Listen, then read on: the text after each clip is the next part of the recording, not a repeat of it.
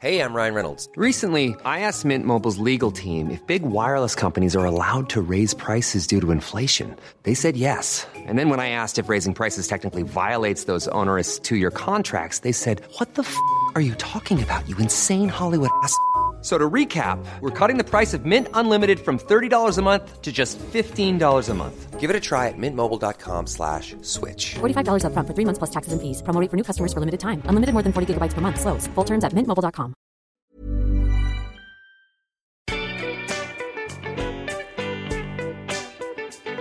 Hello and welcome to Sentimental Garbage, the podcast where we talk about the culture we love that society sometimes makes us feel ashamed of. My name is Caroline and I'm wearing a dress, over a vest, over some jeans, over my pride. Joining me is a pair of aviators, the Von Duchess herself, Muireann O'Connell. Oh, to be a Von Dutch girl. If I could have done it the first time around, but I could only afford the stuff down in the milk market in Limerick, because who had the money when they were that age? Hello, Caroline. Hello. I'm so glad you're back.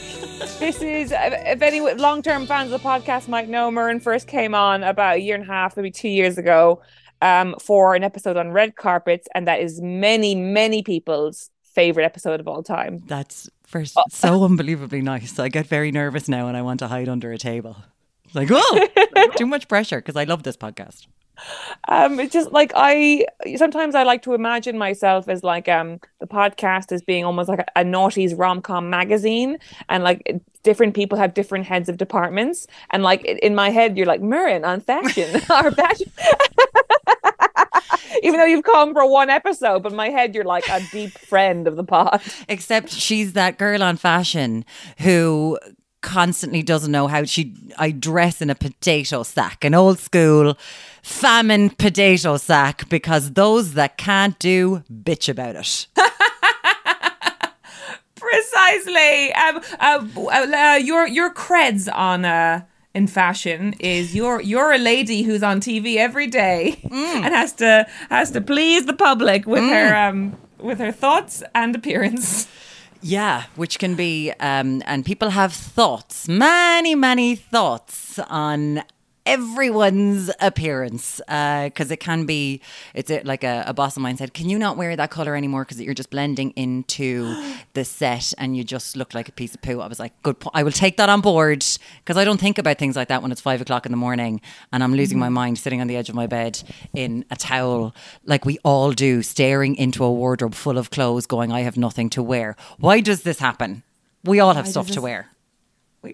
We all have stuff to wear, and because we're living in this era, much like what the Noughties were like the first time around, where there's not sort of one style, one fashion or one trend, but a flurry of ever mounting, ever cheapening trends and outlooks and aesthetics and aesthetic sensibilities that are forever shifting.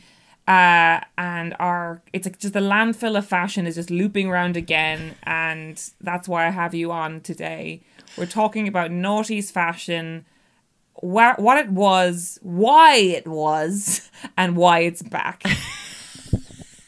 That is such a good question, and I think the people before Noughties fashion will say, late 80s, whatever, we're looking at us going, why is this back? When you were thinking about tulip skirts or the puffball skirt coming back, which is back again, everyone always thinks in their teenage and 20 years that they're the ones who did it first. No one has ever been the one that has done it first. We're in an age of people shoving themselves into corsets again, and women have been lighting themselves on fire in corsets since the 1500s. There's nothing new. So we just got to go with, got no ideas, shove it up, ramp up the price or cheapen the price and see if we can get this made for 5 cents.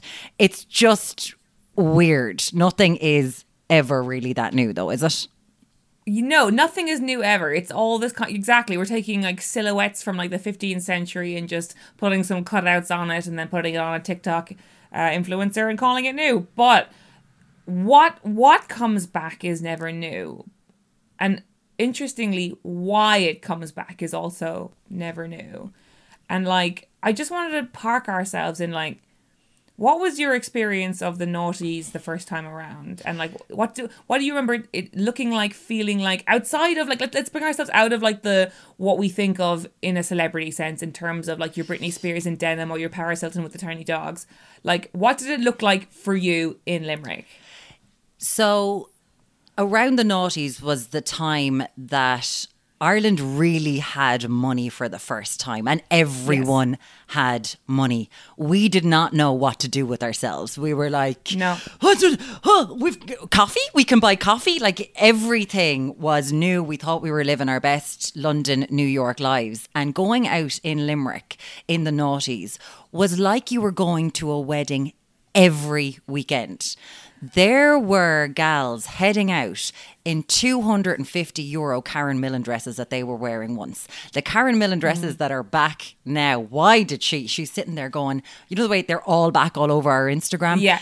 That satin cocktail dress silhouette, the boob tube, all that is all back. That was Limerick every single Friday and Saturday night. And I went to college in Galway and I'd come home going, what the flip is going on here?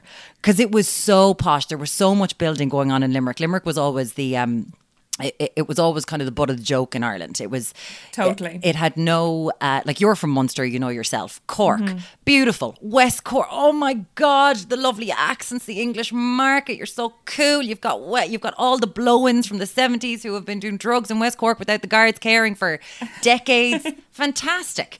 You've got Dublin doing its thing. Galway, always been a hippie central. Your view of Cork is so ambitious. It is like baked out people in their 70s now drawing another watercolour of a puffin that they are somehow fucking selling near in Clonakilty for like £300, and you're like, how are you making this work, lady? But go off. Because Clonakilty is too charming. That's the issue.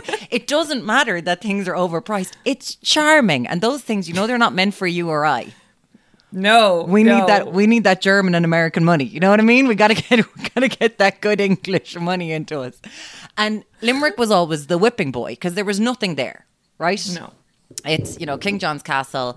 It was called Stab City for years. It was. Only you're only allowed to really bring that up tastefully if you're from Limerick now. It was such a unkind joke for so long in Ireland that it's like someone else slagging your mother. You're like, I can do it. Yeah. You cannot do it. I'm from Limerick, and you know, Stab City, we've got guns now, lads. Move on. Come on, let's move with the time. So it's not a tourist hub. We don't care. And that's why Limerick can be quite insular. We don't expect people to come. They come for the rugby grant. We'll see you. Off you go. You come a few times a year.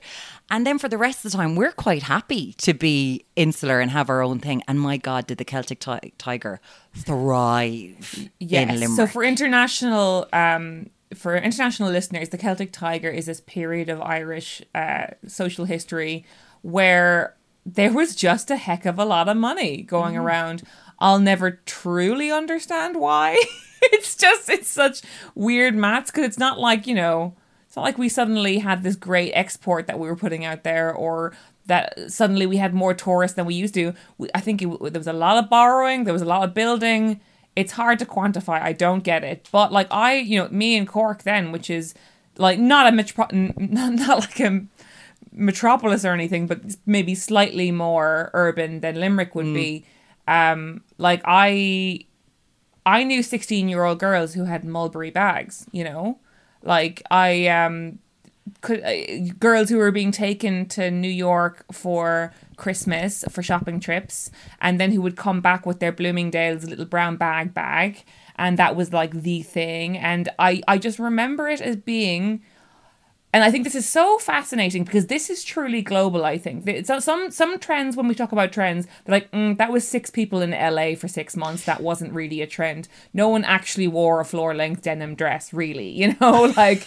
But one thing that actually really did happen was this label thing.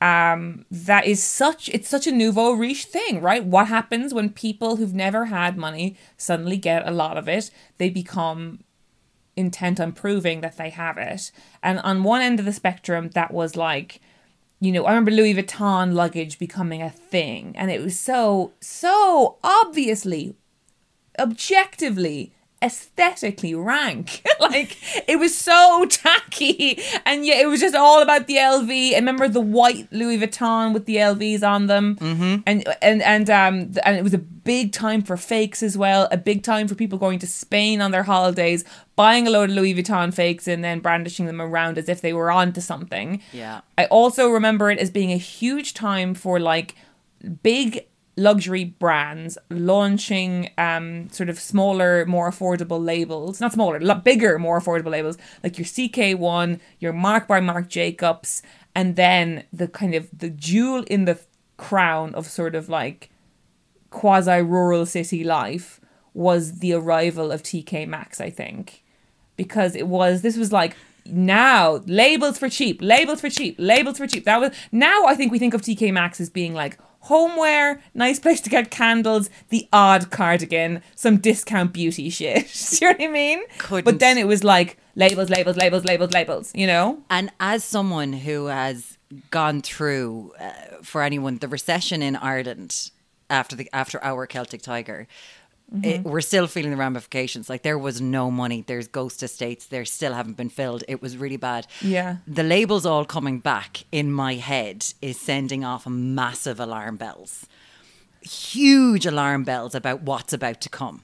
Because you can't walk down the road now without anyone brandishing the micro bag. It's everywhere. Yes. Seeing people wear Champion and Russell Athletic as a label again. Kind of that cooler, because it's vintage, you know, you're buying it in a vintage shop, which used to just be charity shops, but you know, whatever, they can charge more. And it's just sending off alarm bells to be, lads, what is coming around the corner? Because that's what the blatant wearing of labels means to me. It means something bad is a coming. It means borrowing. It means living on credit. It means living beyond your means, and it means anxiety, right? It means like a real sense that you're not keeping up, or you're about to not keep up. You know, it's such a fascinating thing, isn't it? That like I know we went over this so much in your red carpets episode, but like, fashion is never flippant. It's always telling us something, you know? And the throwaway nature of fashion, the literal throwaway nature of fashion now. It started in the noughties, but what it's become now is, I had someone ask me one day, do you never wear pennies? And she sent the shrug emoji.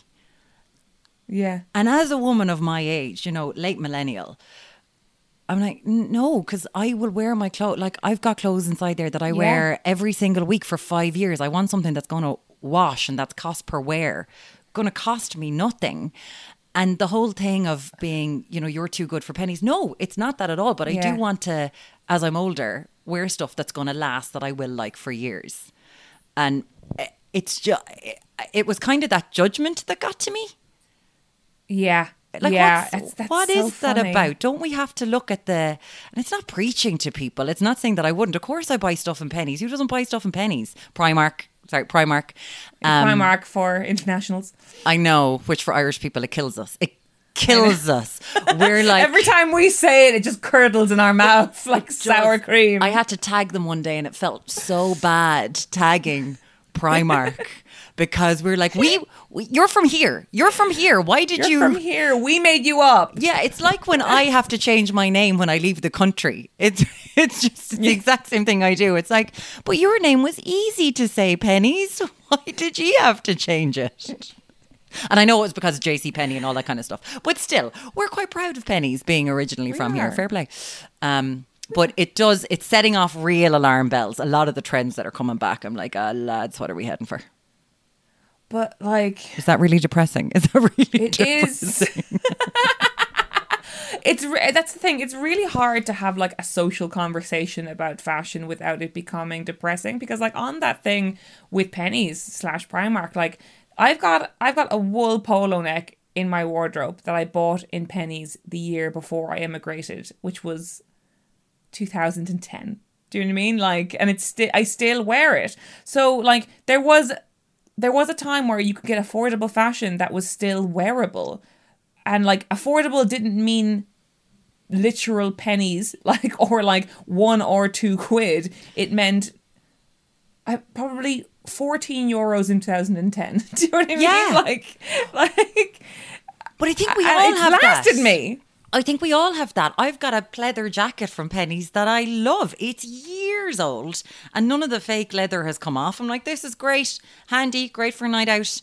And of course, because our demand has gone up, they can't sustain that because they have to get the things out quicker and quicker and quicker and quicker. And we all want new styles every week. Like going back to the noughties, when you would go into a shop and the clothes that you saw in February would still be there in April. Yes. Like that wouldn't happen anymore.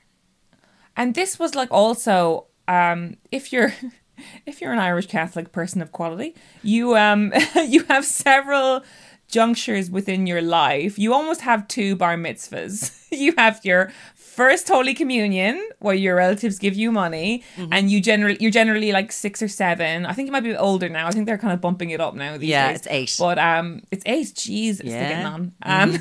More money when you're older. Give me that 50. Give me that 50. That's true. You might buy your Barbie roller skates when you're that age, and then by the time your confirmation comes around when you're 12 or 13, it's such a big moment in the life of the Irish preteen girl, because it is the first time in your life that you have purchasing power, and it will invariably go on clothes, and you will have a thing in your head that you will be like thinking about. I'm going to get that. I'm going to get that. I'm going to get that. And for me, that was a Nope hoodie. The pièce de resistance. Well, it was a step down from we'll talk about the pièce de resistance in a second, but Nope. That was the one that we could achieve. You could achieve Nope. That was there. There was probably in Cork, there was like one shop, I think it was called Gasoline, which sold kind of was way too overpriced. It had some American import stuff. It had some kind of a little bit of Hollister maybe would be there, or import, like sort of things like that, and some skatewear. And Nope was in that skatewear category, and it was just a big fucking hoodie with a big cat on it, and that was it. But it was status, you know. So it was. And it was big. There was the really posh thing was Hobo. That was the one that started first. Yes. So Hobo was the fancy European Scandi skate one. brand. Yeah. Then Nope came in. And we were like, okay, we can do Nope. It was the blue kind of, not quite fleece, but that sort of velour fleece mix, blue with the navy on it. And then there was Sussed underneath Sussed, yeah. So those were the 3 levels. And that was and you saved your confirmation money to be like, I can get one of these. And that was your status then. Big deal. That was huge deal. Huge deal. Yeah. And it even thinking about that, of like that moment. And I mentioned it's the same for bar mitzvah kids, where you come into your purchasing power at that age, and you're like, what's that big purchase going to be? And it made me think that like trends as we know them are they're for the young, right? I feel like trends are for your teens, fashion is for your 20s, and style is for everything after that. You know, like by then I know. Look at me, Oscar Wilde. I think I just had a movement. That was hot. Very moved. That was hot. I have to fan myself. I know, my chest feels very hot now, actually. I'm very attracted to you right now, Caroline. My God. I know where that come from. But so this is really the podcast of self-congratulatory speech. But the thing of like a trend item is something small and reasonably affordable that a young person can, with a little bit of saving and cunning and possibly whining, can get their hands on. And that's in the Nope hoodie. That's the Von Dutch cap, which could maybe, I think they filtered through to Ireland quite slowly because they were such a random thing that like a couple of celebrities had picked up and then just blew up. But you could about a year and a half later get your hands on one for maybe 30 quid, which is an astronomical amount to spend on a baseball cap in that era. A Lancome juicy tube, like that kind of trend items, little things that you can just about get and you can keep up with that. Yeah. And then fashion, as you move towards that, it becomes more about pieces coming together to create aesthetics. And that aesthetic, I think in the noughties, it was like, because it was like both the dawn of the internet, and we had like style bloggers and, you know, your Tavi Gevinsons, you know, 14-year-olds in their spare rooms just putting on clothes and putting things together and like showing a kind of eclecticism that was sort of genuinely exciting and genuinely fun. You know, she'd be there 14 years old with a silk turban on, wearing a massive oversized necklace and like 4 skirts, and you're like, this is what it's about, this is what fashion should be. And then the kind of naff end of that is that we were also getting this thing. It was the dawn of reality TV, it was the simple life, it was all that kind of stuff, it was camera phones, where like the line between celebrity and real people was like blurring and eroding. So we were seeing them in sweatpants, we were seeing them in t-shirts and jeans and caps and things. So it wasn't like the only time you saw a celebrity anymore was when they were on the red carpet. It was like you were seeing them everywhere all the time.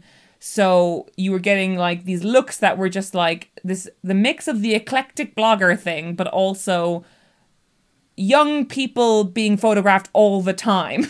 Yeah. So it would just be like Ashley Tisdale wearing 3 belts and or whatever, you know, like, so it's just people putting together new looks, and not because they know they're being photographed all the time and they don't know what they're doing and the stylists haven't come in yet, so they're just like, I'm wearing a t-shirt, a vest, a dress, 2 necklaces, and I have my hip bones out somehow. I genuinely feel it was a time that I like to call the throw shit at the wall time, because anything stuck. Whatever you had, you put it on. And we're seeing it again now. The whole, I'll never forget, guy friends of mine had such an issue with one trend in particular. And it was the skirts over the trousers. Yeah. Yeah. There was a girl in our school. She's brilliant. She was like this amazing sports person. And she had just an amazing arse. She still has an amazing arse. But the lads would be like, what's the point? We can't see her legs because of the trousers, and we can't see her arse because of the skirt. And I was like, it was the ultimate cock block in fashion for guys, that they were like, I don't know what's going on here. But it felt that we now had so many different things, and as you said, the accessibility was there, so things just kept on being put on and layered and layered and layered and layered and layered, and yet somehow you had to show skin. And I suppose we are talking about sort of what the sort of Christian world here into what was going on. It was real interesting, because I don't think you can define Noughties fashion. It was everything. Yeah, it was too much stuff going on at the same time, and maybe it always feels that way when you've lived through the moment. Like, obviously it's easy to think of the 70s and think of maybe 2 or 3 looks. Like, you've got Flower Child, you've got disco flares, and probably a third thing, but maybe business lady. But when you think back of a time that you yourself have lived through, you were like, but it was everything. It was emo, it was preppy, it was skaters, it was this, it was that, it was Paris Hilton, but it was also Avril Lavigne, you know. Yeah. So are all those actually part of the same thing, which is just throw shit at the wall, see what happens. Throw shit at the wall, because I suppose now it's quite homogenous, isn't it? Like, yes, whatever your style is, even though they're all there. When I saw Katie Holmes in December wearing the corset dress over the straight jeans, I was like, what is happening? And I always love, because Katie Holmes obviously was around in the noughties, and Joey, and people had strong feelings about Dawson's Creek and everything. And I've always seen, and especially in New York blogs and style magazines and everything, noted tastemaker Katie Holmes. I'm like, what? Again, this is just one about fashion. What taste did she make? This is not about Kate. Listen, she got away from the pod people. Fair play. If her taste is flushing Scientology down the bath, well done, fair play to her. But it's always been, she's held in this esteem of the New York elite. When, oh, look, Katie's out doing this. And I'm like, she is a girl from the Midwest who's wearing clothes that a girl from the Midwest in America likes to wear. Can we just leave her alone? Just leave her alone. It's bizarre. I've always felt the same way about Chloe Sevigny. I'm like, what am I looking at? Like, oh my God, icon. What am I looking at? I was watching. She seems lovely and cool, but I don't understand. I was watching an episode of Poker Face. And I went down absolute rabbit hole because she was guest starring in an episode of Chloe and all of the things that have bequeathed her this style icon thing. And I swear to God, I started to see it because it's everything and it's nothing. I'm like, okay, so it was, you know, she was a tastemaker. She was this, she was that. She was just wearing something a little bit different, I think.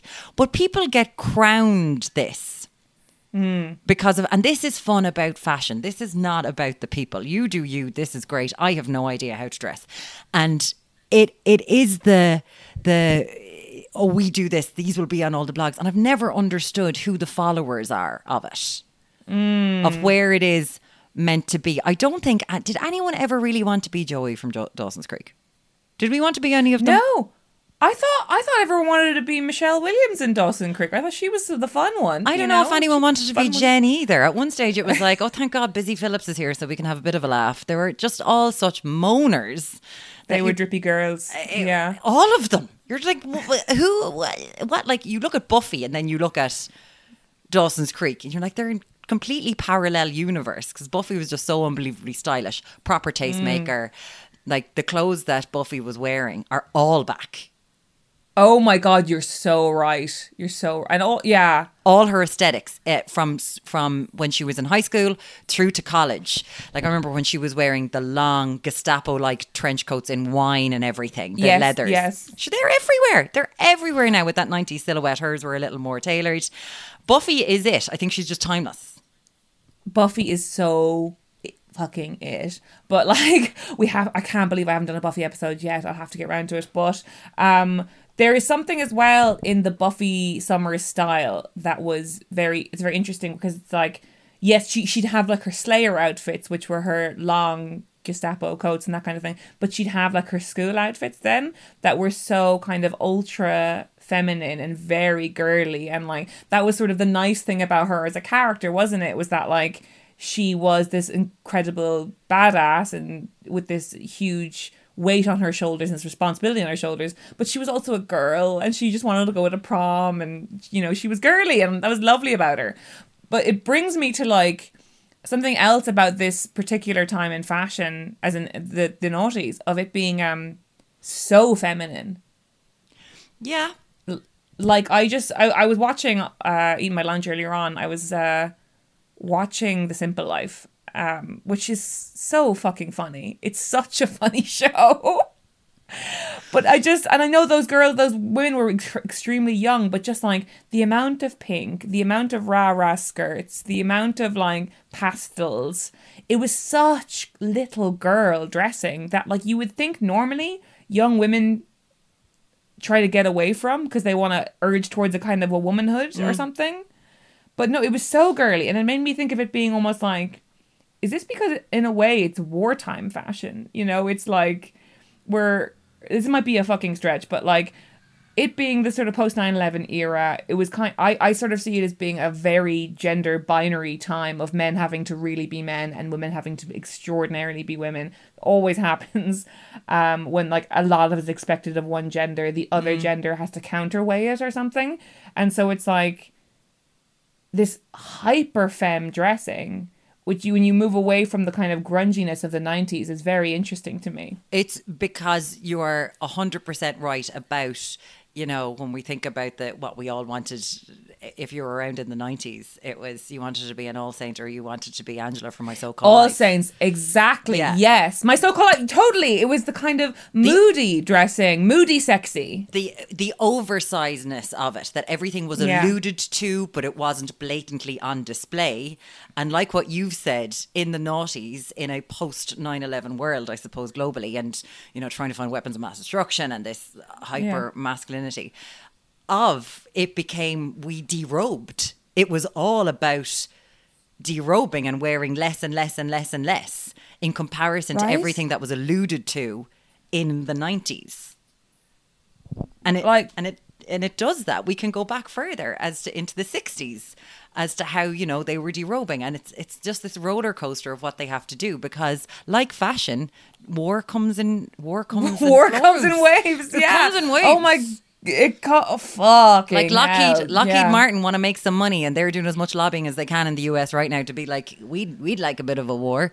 So it's really interesting that you've said that, because we've seen the pleated skirts on The Simple Life as well, because we've got Paris Hilton coming back being Paris Hilton and not the character Paris Hilton, which is so lovely, isn't it? Like, I love both, you know. I like. But like watching The Simple Life, I for some reason saw an episode, I don't know whether it was on E4 or whatever, and I was like, why didn't we get the joke at the time? They made fun of them, and I was like, they were making fun of everything. They were so funny. They were like, Nicole Richie in particular is a genius. She's so, even if you just watch like a highlight reel on YouTube of like funniest moments, Simple Life or whatever, there's just I don't know, I just think if boys were doing it, it would be a different thing. There's like a deadpanness to their humor that is so funny. That thing of like when Paris, there's this thing of like, she goes, what's Walmart? And then everyone sort of looks at her, and then she kind of blinks slowly, and her eyes slightly shift to the camera, and they shift back to the person she's speaking to, and she says, is it where you buy walls and stuff? And it's like, she's having us on, and she's the one laughing, you know, the two of them before they fell out, like, yeah, they were laughing, you know. It was like you would see them just doing on the bus, just like singing along the way that like young women do when they're on the bus together and going on a road trip. They'd be on a Greyhound going across the country, and they would just start like having a little sing song, annoying everybody else, but then kind of dragging them in and making them sing along with them. And it's like, this is girls, man. This is what girls do. And they're both not relatable because they're heiresses, but totally relatable because they're just fucking girls, you know? And is it because we were watching women not give a shit in a way that wasn't constructed into, they were constructed characters by themselves. Yeah. So I suppose, you know, we had the Spice Girls was the one that we really we realised what marketing had been done then. You know, we were like, okay, so Smash Hits created the Spice Girls names, not their personalities. But they decided to do it themselves. And it was a bit much, because ladette culture in the 90s was something that was very created. I came to realise in the noughties, after I'd gone to college and discovered beer and put on 4 Stone, that Zoe Ball and Sarah Cox weren't out all night drinking a beer. They were photographed with one beer, and then they were on the vodka tonics. You know what I mean? Like, it was something that you realise over time going, but they haven't put on 4 Stone from drinking 28 pints a night. So, you know, it's what we buy into as well, this sort of what's sort of being pushed at us. And they didn't care. They just went, fine, if they're going to write about us like this. They didn't care because they didn't have to care, because they were already so rich.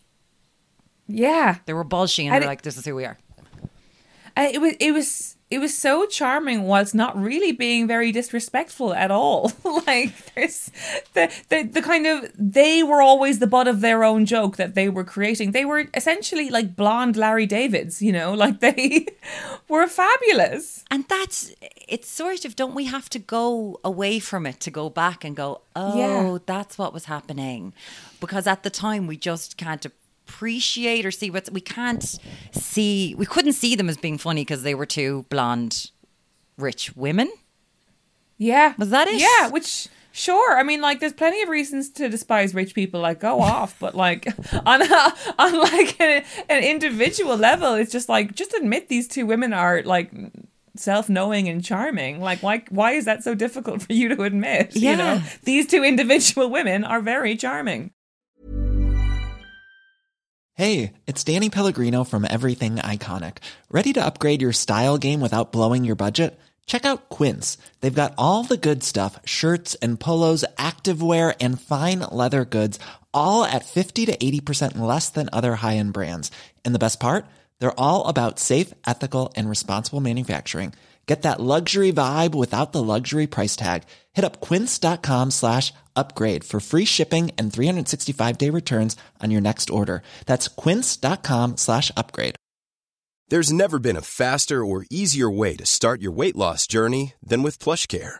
PlushCare accepts most insurance plans and gives you online access to board-certified physicians who can prescribe FDA-approved weight loss medications like Wegovy and Zepbound for those who qualify. Take charge of your health and speak with a board-certified physician about a weight loss plan that's right for you. Get started today at plushcare.com/weight loss. That's plushcare.com/weight loss. PlushCare.com/weight loss.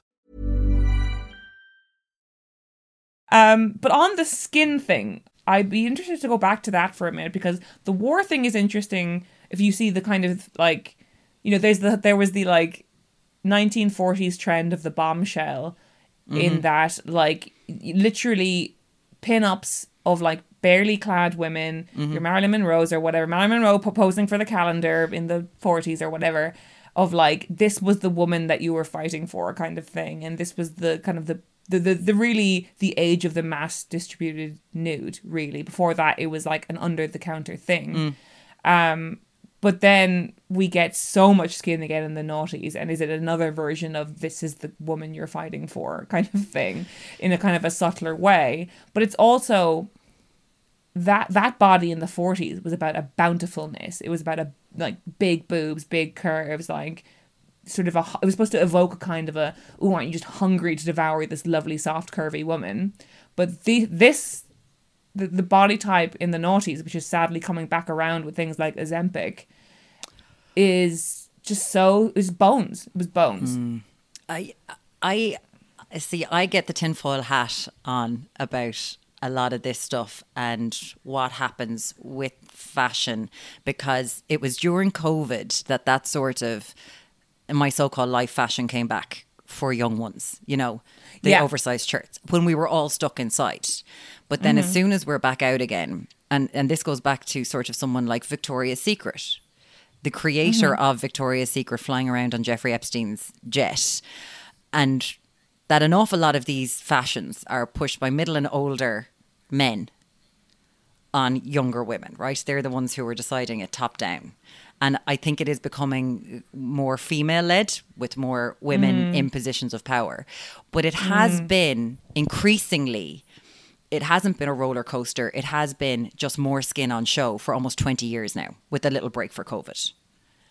You know, a lot of the time I sit there, and this is no judgment on them, and I think absolutely fair play, you look unbelievable. But I spend a huge amount of time going, Rita Ora, are you having any fun at these parties? Because you're wearing a thong, you don't have a nipple tassel on, and you've got this sheer thing on, which is great. You look phenomenal. But you're going into a party, and you know when you're on a night out, and I work with some amazing young ones, and one of them is amazing. She loves Love Island. She should be on Love Island. She's fantastic, looks great. She wears all the Love Island stuff, and I can't help but look at her boobs on a night out. And I'm like, I have to listen, let's just get this out of the way. You look absolutely incredible. If I'm looking down, I'm really sorry. And a lot of the lads I work with are like, I can't go over to that table because I don't want to be caught looking. They're like, I don't want to be fired. I don't want to do that. But it's, if I can't help but look as a straight woman, I'm kind of going, and there's no shame. Absolutely wear what you want, and fair bloody play, go for it. But I always wonder, and is it because I'm getting older and I'm more prudish? I don't know, that naturally comes with time, but it does the kind of sexualization of young people. It does kill me. I think it's everywhere. I think it's rapid. I think it's getting younger and younger and younger. And I find it really disgusting. Like when you look back at what Victoria's Secret, which is run by an older middle-aged man, what he did to kind of the culture of how it is that teenage girls should look, this hyper-sexualized nature of them. Again, is it because I'm getting older? But I'm pretty sure I had this problem when I was 25 as well. I think, do you know what? I have mixed feelings about it, where, and I think actually that, because I live in London, and I live in a fairly residential area, and there's quite a few secondary schools, and so there's a lot of teenagers kind of around, kind of thing. And I also spend a lot of time with teenagers because I visit the schools for the young adult books that I do. So I hang out with them a good bit, and their weekend dressing is so different to how I would have dressed when I was that age. Like, I was so afraid of my body all the time. And I remember to my first disco, I wore like a rugby shirt and jeans and a bandana. like that was my first disco. And then I was like amazed when I didn't get the shift. And then like the second one, I wore black jeans a transparent top from Penneys, but there was a string top underneath the transparent top. The classic top. We all had that Penneys top. Classic. Loved it. It was purple and I felt so sexual in it. So shit hot. I remember that. But still so afraid somebody was going to say something. And then I look at these 14-year-olds, 15-year-olds, and some of them are wearing like a long t-shirt, no pants. And I'm like, wow. And sometimes they're like girls who, like me when I was about 15, 16, got a lot of boobs a lot quickly and didn't know what to do with them. And so I was very much in the cover-up culture. Yeah. But they're just wearing like a wool halter neck with no bra and they're just out. And I'm like, wow, you're there, you're having fun with your friends, you're just having the crack. I'm like, I really hope that you're doing this because you're having fun, because I would have been afraid to dress this way. And I hope you're not afraid. And I hope you're just having a good time with this because it's your body and you should love it and whatever it looks like and however you are. And that makes me feel really encouraged. But then it's a thing of like, is this a sexualization thing though? Is this a joy thing? Is it a sexualization thing? Or can you even separate the two? Like, do we put makeup on because we love makeup or because we get compliments? You know, it's like, it's so hard to separate at every level of femininity, you know? I want women to be able to wear whatever they want. I absolutely do. I think it's amazing. And anyone who can do that, absolutely brilliant. It's just, I do worry about that question. Are you doing it for you or are you doing it for someone else?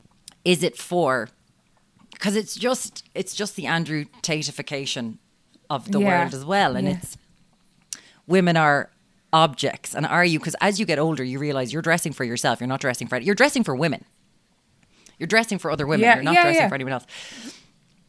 And I just wonder at that young age, are you dressing for yourself? Or is it to, like, I knew that at that age, like, lads would talk about me if I wore a certain pair of jeans because my bum looked really good in them. And I wore those jeans to kind of get clout and a reaction because I didn't feel like I was attractive. Do you know? And it was like, oh, well, they like me in that, so I'll wear that. And I kind of look back and it just makes me really sad. Do you know that was something that came into my head? And I just hope it's like that because I know there's a lot of pressure, you know. It's hard not to, when you talk about Noughties fashion, to not transplant yourself back into your young self, you know? Yeah. A little bit. Yeah, to be a little, what was it? And you're right, sure, we don't know what we are at that younger age. And I don't know if but it's the kind of disrobing thing, it hasn't stopped though, has it? And is it something that is women-led? Do you think it's something that's female-led? Am I being a complete prude? No, I don't think you are. Like, but the thing is, like, you know, because what everybody wears is so... It's so individualistic. So I feel like maybe I'm straddling the fence too much, but I genuinely don't know.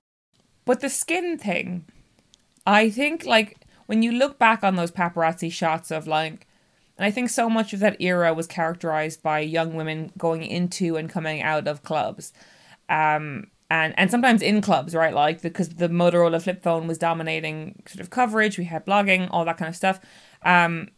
You can literally watch their bodies become whittled down. You know, it's that thing of, like, Lindsay Lohan, you know, in those beautiful performances in, like, Mean Girls and Confessions of a Teenage Drama Queen and all that. She was this kind of lovely, like, beautiful body, you know, you saw, and like then immediately as she started, like, there's no not disgusting way to say this, developing as a woman. A sentence that I feel like will get me arrested. But there was this immediate interest in, like, whether she had implants and, like, what she was doing. And then you just see this whittling. And you see the same with the Olsen twins. And it's this thing of, like, what you think of, like, very, very young women going out socially for the first time, courting the public for the very first time, being forced to court the public, basically a forced marriage with the public because of this boom in coverage, and then seeing pictures of themselves constantly and having to have that battle with it, and then that's when the kind of the whittling begins. That's when also the big sunglasses, the big drinks, the big bags. It's like all these things that are shields, but also serve to make them look even smaller. They look like insects, you know, behind these big glasses. Oh my God. Yes. Never even thought of that. They do. That's what it is. Yeah. They do. They're like weighed down. It's like those early Olsen twin things where they're just like weighed down. They're so thin by like big heavy cardigans and sort of like hats and all this. It's just like, it's so clearly young women who are just struggling with how they're being perceived. But then that is translated into the public as being something to aspire to, is sort of a state of like chronic anxiety. Isn't that kind of what's happening with the Bailey sisters now, Chloe and Hailey Bailey? Who are they? To some sense. So Hailey's going to be in the new Little Mermaid. Okay. The live action. And her sister, Right. Chloe. So these were two sisters signed to Beyonce's label when they were really young and a lot of money put behind them. Gorgeous girls. I saw them performing at a Beyonce gig before. Amazing, absolutely amazing. And they've gone off into TV shows. So Hailey's doing this. Chloe is in the new program Swarm. Okay. Is it by Glover? I think it is. And she is she's in a sex scene at the start of that in episode 1, and it just happened the other week, and the timeline in America just went crazy about her they've been trying to make her happen for years, and now look at her, she's a slut and this isn't going to happen. Nothing said about the lad in the scene. This is clearly a choreographed dance move is what they're doing. Right. And Jesus. And all this pressure put on her. And then you've got her sister Hailey, who's a black person taking on the role of Ariel, who's a mermaid, and the world's losing its shit over that. So add on the pressure of being young women in the spotlight as you're developing from girls into women. And then put being black on top of that and everything, that inherent racism that comes with that, and being in the culture and being in the moment. And it's happening again. It just feels like what you've just said with Lindsay Lohan. Like I hope that they're going to be protected way more, because they were child stars. I just hope that there is more protection there, because it was like we're living in Britney Spears' era still, and the ramifications of what happened to her. I think about this all the time, of how I think now might be the worst time to be famous in all of history. Yeah. Like I think it's being a gladiator in Roman times, and then it's like several hundred years of fame being a kind of mixed but mostly sweet deal, and then it's now. Like it's like unless you were someone who took Henry VIII's eye, you're probably fine. Unless you caught his eye, every other time in history has been great to be famous. The high of becoming famous versus the low of like realizing, oh, it's not all it's cracked up to be. I think that journey is much quicker than it ever has been in the past. Yeah. I think before you could probably have 3 or 4 years of being on the rise, 3 or 4 years of being in everyone's eyeballs, 3 or 4 years of being a drug addict, and then you bottom out, then you get better, and then you come back for the second phase of your career, and then everyone's like, wow, she's been through so much. And now I think fame is just like, you get famous, you immediately realize that everyone can talk to you, everyone can say horrible things to you all the time, everyone can say that you shouldn't be a black mermaid, and like all that. And it's like, it just drives you mental so much quicker. And so I think people are tempted to either pull out or put walls up that are so much higher and so much thicker, so much sooner. And I'm so glad they did that. But I also hate that your Lindsay Lohans, your Britney Spears, and all those people who are casualties of this culture had to go through what they went through. They sort of died for their sins, if you know what I mean. Yeah. Like, No. 100%. sorry, was that really? I felt that was very like rambly. But No, like, because it was the first time that we also felt entitled. We didn't have to wait for a magazine to come out and go down with our money after Mass in Ireland on a Sunday to buy your big, your smash hits, your sugar, your bliss, whatever you were buying, to get your piece of their life. We could have it straight away. And now we expect it so much. I think it's really interesting and kind of heartbreaking sometimes looking at Paul Mescal. Everyone wants a piece of him, and you can just tell he's like, oh, Jesus Christ, I just want to sit inside and have a chat, smoke a fag, and then watch a GA match. Do you know? And I know, because he's this nice guy, he keeps on having to give and give and give, and he does feel like one of the men that's being taken by it all, because he's so nice and taking the pictures and taking and doing the video messages and everything. I suppose in Ireland he feels so accessible. Yeah, because there's no one is famous in Ireland bar Saoirse, Ronan, Bono, Enya, obviously, but no one would ever go near Enya. We leave Enya alone. She lives in an actual castle, guys.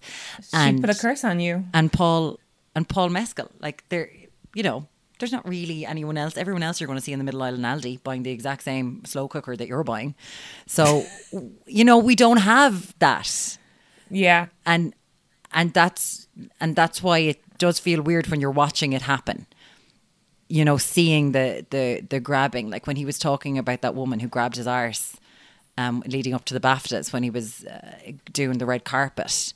And he was like, it was really freaking uncomfortable. And to hear it from a lad, to see this objectification as well of men in this way, where it's gotten grabby and it just kind of turned my stomach. Even though we know that this has happened to women. We know that Paris Hilton has gotten her arse grabbed. We know all this.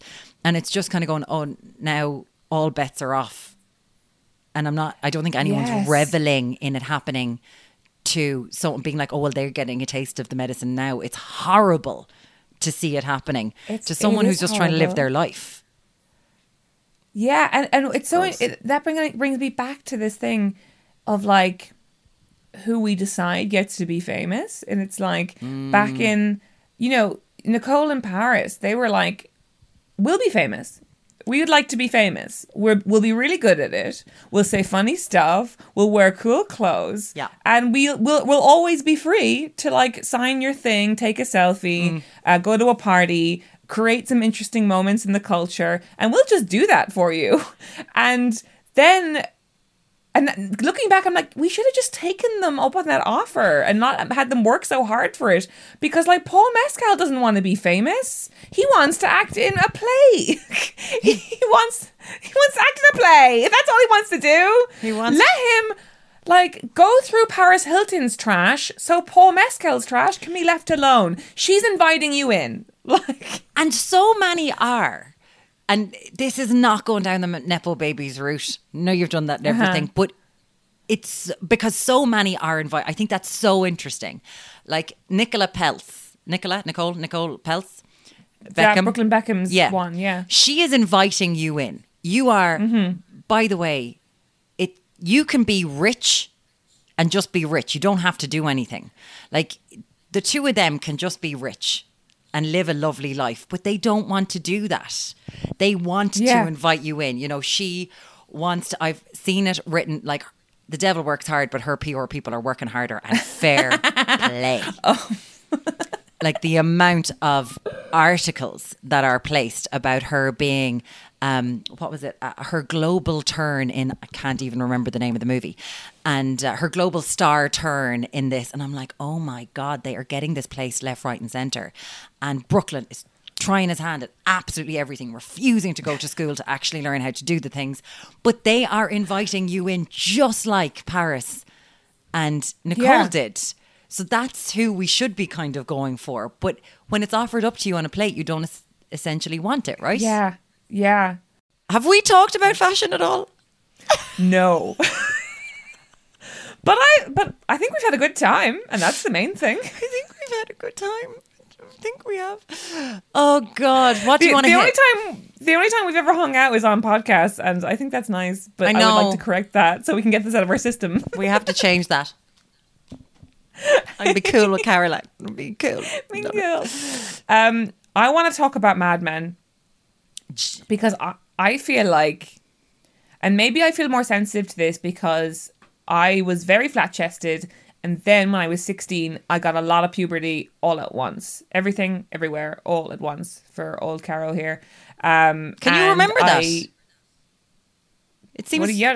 It seems visceral. Like I can't really remember. I remember my period, but I can't really remember puberty.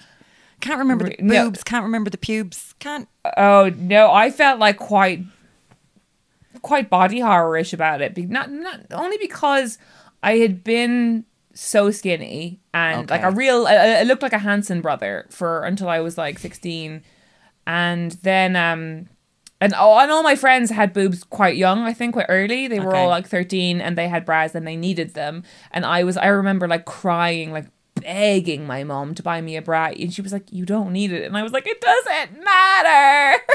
Yeah, that's the clout. Yeah. That's the clout. And then she went and she bought me like a little 3-pack of vests from Penneys that had like a strap that looked like it was a bra. And I was just even more disgusted then. I remember those training bras. Oh, lads. It wasn't even a training bra. It was a vest. It was like a full up and down cotton vest. I just had a bra strap. Oh. But then I was 16 and then it just all happened at once. I had already accepted that I was just going to be one of those girls who was like a little bit androgynous and a little bit tall, and I was like, oh yeah, and I've sort of like built my sort of self-identity around it. Yep. And then like within 6 months I went from like a C to a D to an E, and then by the time I was 25 I was a G. And holy shit. Yeah. Yeah, it was mad. I had to keep just buying new bras, like not understanding what was going on. Like, oh my God, fast fashion is for you. How did you keep tops on you? It feels like you were just doing a Hulk every 5 seconds and tops were spinning off you. Heaven forbid you should wear a shirt. You'd take someone's eye out. Bloody hell. Oh, it was, yeah. And on the one hand, and like, remember when you said a little bit earlier on, you were like, you remember putting on pieces of clothing that were like, oh, like this is going to make guys like me or whatever.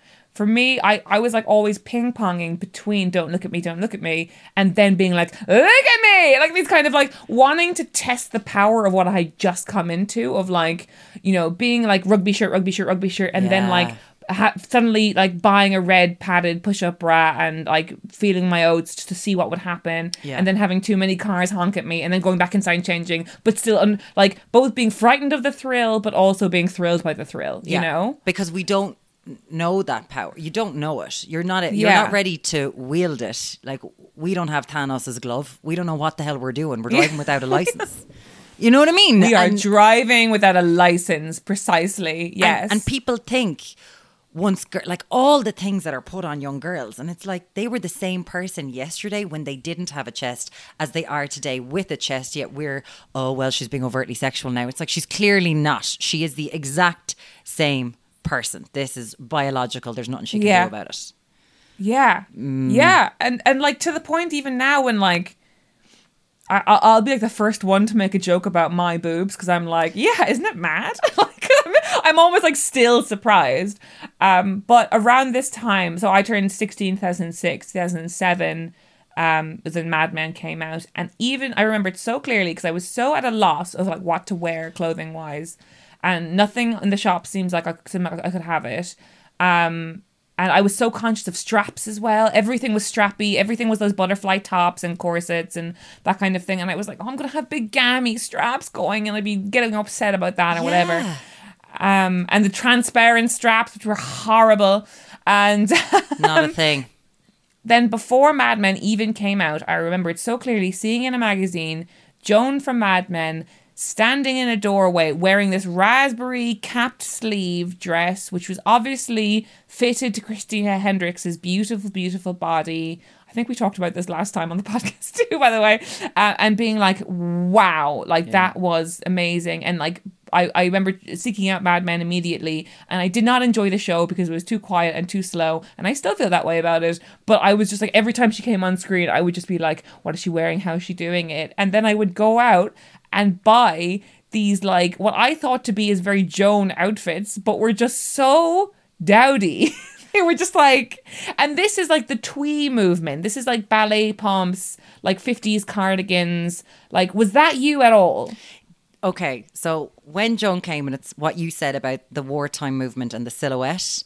Yeah. So remember when that came out, the Victoria Beckham / Roland Murray dress, the Roland Murray dress that was everywhere when Mad Men came out, that Cameron Diaz was wearing everywhere with the tiny cap sleeve straight across the bust. Yes. But but everyone could fit into it because it was highlighting a waist, and then your arse and your boobs could do whatever they wanted. I bought a dress in A-wear and I felt I was shit hot. I swear. And it was like I was a receptionist. That's exactly what the dress was. Yeah, yeah. But at the time I was like, because I felt like I was wearing something tailored, and I bought it in A-wear. And I was A-wear was this Irish, I don't know what it would be the equivalent of. It was somewhere between Dorothy Perkins and Topshop. And well said. It was just, I still miss it sometimes. And It was great. I really liked that moment, because it did feel like anyone could look good in that. Like everyone could wear that. But you were dressing as though you were a teenager, and you were looking like you were going to an office. Like, what was going on? Like, and that's what I was wearing on nights out as well. It was so demented. But it was a thing, right? Like, you felt put together. Yeah, yeah. And I think as well, it was so much to do with how I was like coming of age sexually, I suppose, because it was a thing of like, because Cork's a university town. Yeah. Like you'd go out very young, and they're like, university is so a place where just like 27-year-old guys are like, I'm just going to do a PhD for the fuck of it or whatever. And so it was just like, I was learning that so many girls learned that at age is that like, if you have like your cousin's ID and like big tits, you can like get like a or not even big tits, just any kind of a womanly figure, you can like get a passport into this like older male world that feels so much more genteel than like the schoolboy world that you were part of before. Yeah, and that's a thing. Did you experience that at all? And you were invited in. I was tall, so I was able to get into clubs. It's just, if you were tall, put on a pair of heels, you were grand, you were good to go. And I wasn't ready for it, I don't think. You know, when you're 15 and 16 years old and you're heading into Doc's and Nancy's with a bunch of 28-year-olds, you know, you're still a child. And you don't quite know what's going on. Are you really having fun? You're convincing yourself that you're having fun. Would you like to be out bush drinking with your mates? Probably. Do you know? Yeah. The ones who were left outside are having a great time together, and they're all outside shifting, having fun. And then you've got, like, when you realise, like, one night, myself and my friend, we were so young when we got into this older club. It was like whatever, it was considered 20, 20, we remember they used to put that 21s. And there were, we must have been 16, 17. Yeah. And these, like, we were at the stage where we were robbing pints. Like, can you remember that when you'd like go around? Yeah. I remember that phase very well. Yes. When you think back to it, I can't believe that was a thing. Now I literally wouldn't set my drink down on a ledge for longer than 2 minutes. Never. Like, and then I was stealing pints. We were anything could have happened. We were robbing. It was a thing that you went through. It's like, are you robbing pints tonight? Yeah, I'm robbing pints. I only have a $5. Yeah. Such a weird time. Such a weird. But there was one night, and I just remember there was older lads, and they were in their 30s, and they kept hanging around us for the night. And I remember being like, there's something wrong here. There's something wrong here. Even if we did look 18, 19, we still looked young, you know? And I was like, that was when I was like, oh, I'm going back to the mates. We're going back to the club that we should be in rather than hanging around here. Because it's, you know, that realization is weird when you're like, I don't have a driver's license for this. I don't know what I'm doing. This is the thing now. I'm just listening back to what we've just both told each other and ourselves, is that like I thought I was getting into clubs and being able to mix with older men because I had big tits, and you thought you could get into clubs and talk to older men because you were tall. Are we lying to ourselves? And is just the culture ready to tell young girls that they are women and they do have a driver's license for this? And like, that's literally what we were seeing with Lindsay, with Paris, with Nicole, with all these casualties of that society. Like, they were young girls who were invited into like professionalism and to the adult male world. They were being manipulated by adult men, and then once they fucked it, quote inverted commas, once they fucked it up or showed themselves not worthy, they were tried as adults, if you know what I mean. 100%. That's maybe you and I are Paris and Nikki. Well, my fake Louis Vuitton was from Canal Street in New York. So, you know, come on. It wasn't even from the streets of Ios in Greece. I went all the way to New York for that. All the way to Canal Street. But then, isn't it weird that they have to be brought up. It's the Kardashians that then just went, fuck you all. So you've done this to us. But we're going to take the power back. They have subverted everything. Everything. They didn't let anyone decide you're over, you're done. Like, if it had been Ryan Seacrest in charge of that show, it would have been done after 2 years. But Chris went, not in my watch. And they just went, yoink, gonna take that.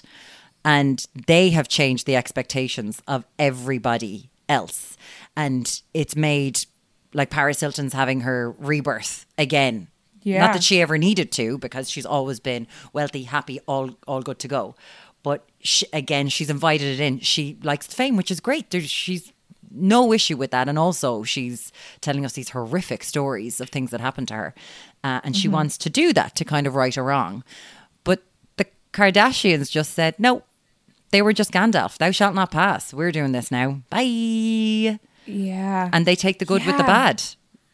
I don't watch the Kardashians. I don't think you need to watch the Kardashians anymore because everything is so out there.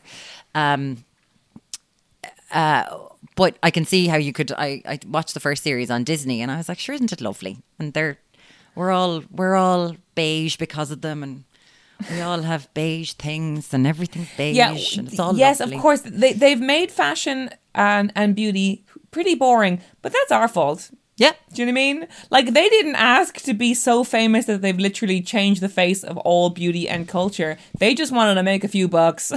And then they changed. And have fun. And they changed everything. And that's our fault. Because they took it. But they took the power. It's just kind of going, oh, I don't have to let someone else manage this. We can do it ourselves. Yeah. I just respect it so much because all of the stuff that Nicole and Paris were wearing in The Simple Life, you know, let's take the short pleated skirts, the Britney Spears Hit Me Baby One More Time sort of skirt. That's everywhere now. You know the way they were wearing, everything was pink. Like all that is back, but it's in the beige, muted tone. So we've got our beige platform boots, we've got our beige skirt, we've got our white shirt, and then we've got the V-neck over it and our camel coat. That sort of hearing aid colour. That beautiful hearing aid colour. But hey, listen, it does work. And there was this experiment run years ago, I wish I could remember this name, where these two Russian artists got money and they went around the world. I mean, like, they went to places like Kinshasa, Singapore, New York, LA, Houston, Paris, Stockholm, and they asked people, they asked people to describe their perfect scene, like a picture that they would like hanging on a wall. They went all over the world. Wow. And the picture that was described in almost every city they went to, from Japan to Nigeria, was a blue sky, a cliff, sort of green fields, sunshine and some trees. This is fascinating. I just saw it the other day. I wish I could remember it. And this was done a good few decades ago by these Muscovite artists, and it's kind of everything has gone homogenous.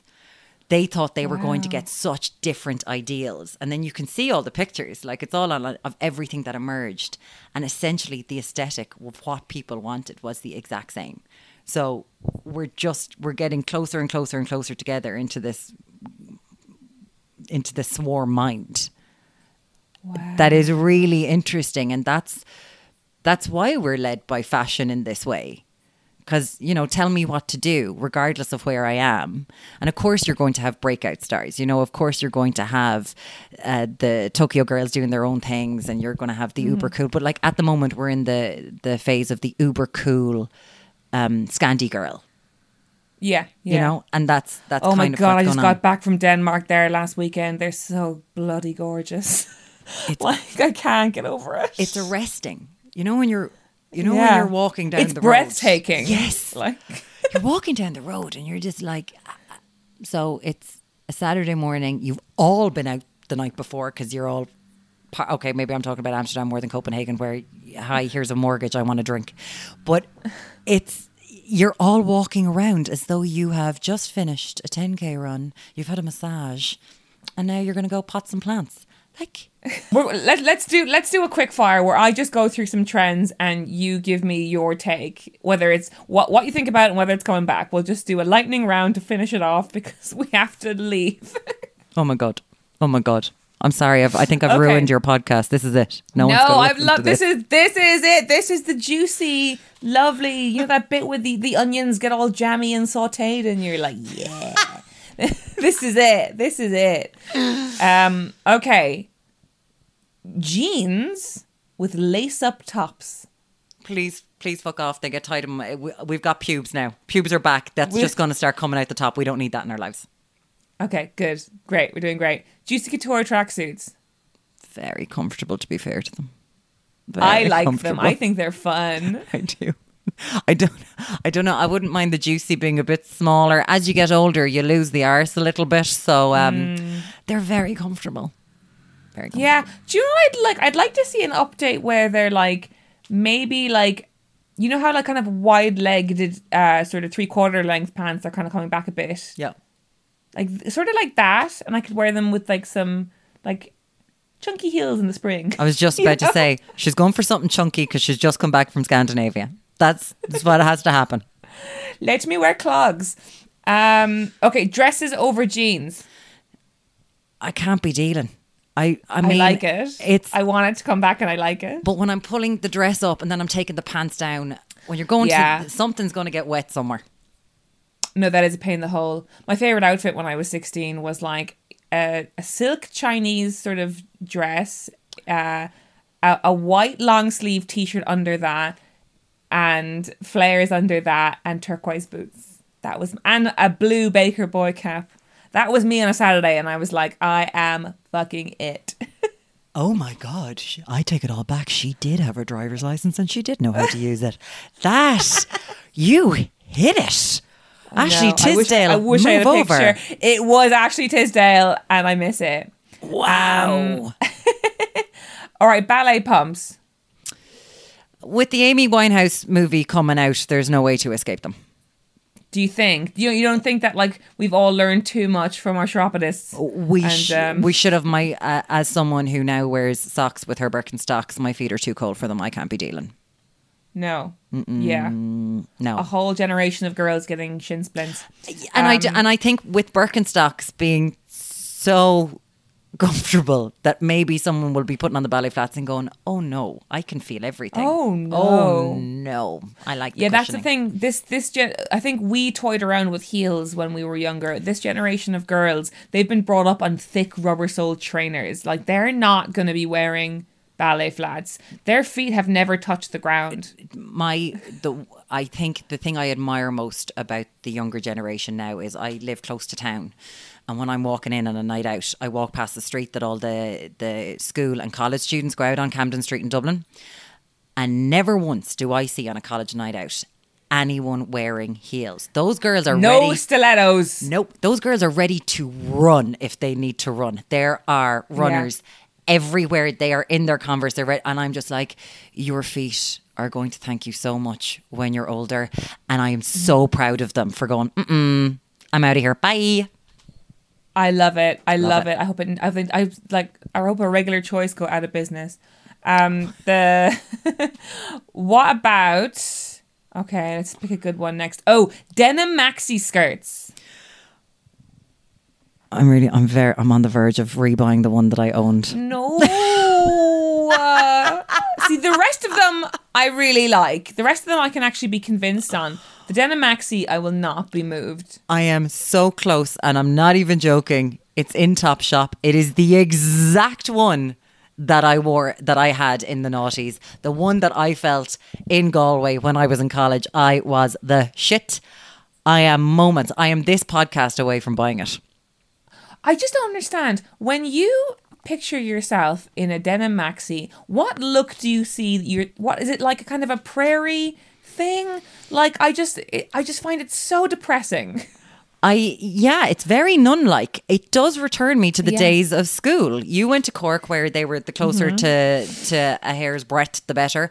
I was in Limerick, where if they're not dragging on the ground, You're not, what is wrong with you? It's a comfortable thing for you. I get it. I think it brings me really back to, I remember you were young once. I think that's it. You know the dress that Carrie wears when she's going to meet Big by the lake in Central Park after the affair. Stop.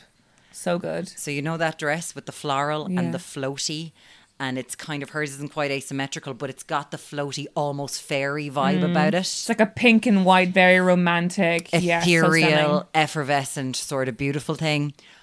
I think all of that is coming. I think it's definitely happening. Oh, yeah, I like that. And there's a lot of that, you know, the Tinkerbell cutouts, you know, where they're just, the dress is there and they're just cutting it up so as that you look like a rag doll from the 1800s. I think it looks kind of nice. I like it too. I just love that kind. I'm very into that sort of romantic sort of style of dress that is kind of never fashionable, but never unfashionable either. You know, it's just very airy and breathy and beautiful. That material that no matter what size you are, it moves. You know, it moves even when you've got the slip underneath and then you've got the other piece of material that wafts. I like it. Floating panels, you know? Yes. Like, pretty girl. Yeah, like your float. Okay. What else? Pointless belts. Massive, big, pointless belts that go around. No matter how cool Kim Kardashian gets in her Skims beige life, I will always remember her outfit with the white below the knee boots, the skin tight denim jeans, the long grey jumper that went down below her arse, then a white cami, and then a massive white belt that went around her middle. I will never in my life, when I see her, that's what I think. Straight away, Kim. No, I will never forget that outfit. I know, Kim. We know. You never convinced me. We know. That you're this sort of like beige lady. You're a big chunky white belt. You'll always be one of us. That's what I like to say. I'm like, you were caught up in all that shit too. They make me, it's like we're ready to be walked on a lead. A big massive dog collar around our waist. Come on, let's go for a walk. Go away mid-waist belts that we don't need. No, thank you. Well, you know what? That was just all about. Everything was about drawing as much of the eye as you could to your hips, to the cum gutters, as they're so affectionately known. Let's wrap up this incredibly rambly podcast that I've enjoyed so very much and has felt so much just like being down the pub with you, or how I imagine being down the pub with you is like. We'll do that. It has been a pleasure. I'm sorry we rambled. I rambled. No, this was the best. Please not apologise for one moment. It was so good. Every moment was gold. Even the bits where we weren't talking about fashion, which, let's face it, was a lot of it. I just hope people love this episode as much as I love saying it. It was great. And I'd like to say here, and I don't know if Caroline is going to keep this in, but her book publicist in Ireland last year said to me, oh my God, wait. Elaine Egan said this to me. She was like, wait until you read Caroline O'Donoghue's new book. It's going to knock your socks off. Because she knows how much I love scenes from a graphic nature. And she was like, she has been buzzing about it for months. So I hope everyone knows that, like, there is so much buzz about it, like chat in the book world. I cannot wait to read it. I'm so excited. Well, and you know what year it's set? No. 2009. No. Yeah. So no one has a driver's license. They don't know what they're doing. Mm-hmm. Yeah. Jones everywhere. Look forward to that. Yeah. 2009. Yeah. So it my book is the biggest Noughties comeback of all. Look what she's doing here. Look what I've done. Everyone pre-order it. It's called The Rachel Instant. Muireann, where can people find you and how should they find you, or should they even find you? Has your experience of fame blockened your idea to being found? No such thing as being famous in Ireland. It's not a thing. Gotta be Bono, Saoirse. Hosier. He's in there now, I'd say, as well. Hosier's in the mix. He's definitely in the mix. Andrew, you do you. No, I'm on the telly in the mornings in Ireland on Ireland AM, where you can judge all of my horrible fashion choices because I pick them in the dark at 4 o'clock in the morning. And I'm online doing bits and pieces. Oh, and I've got a podcast and another thing. Oh, yeah. It's just me and Emma Doran, a comedian. We have a bit of crack. That's it.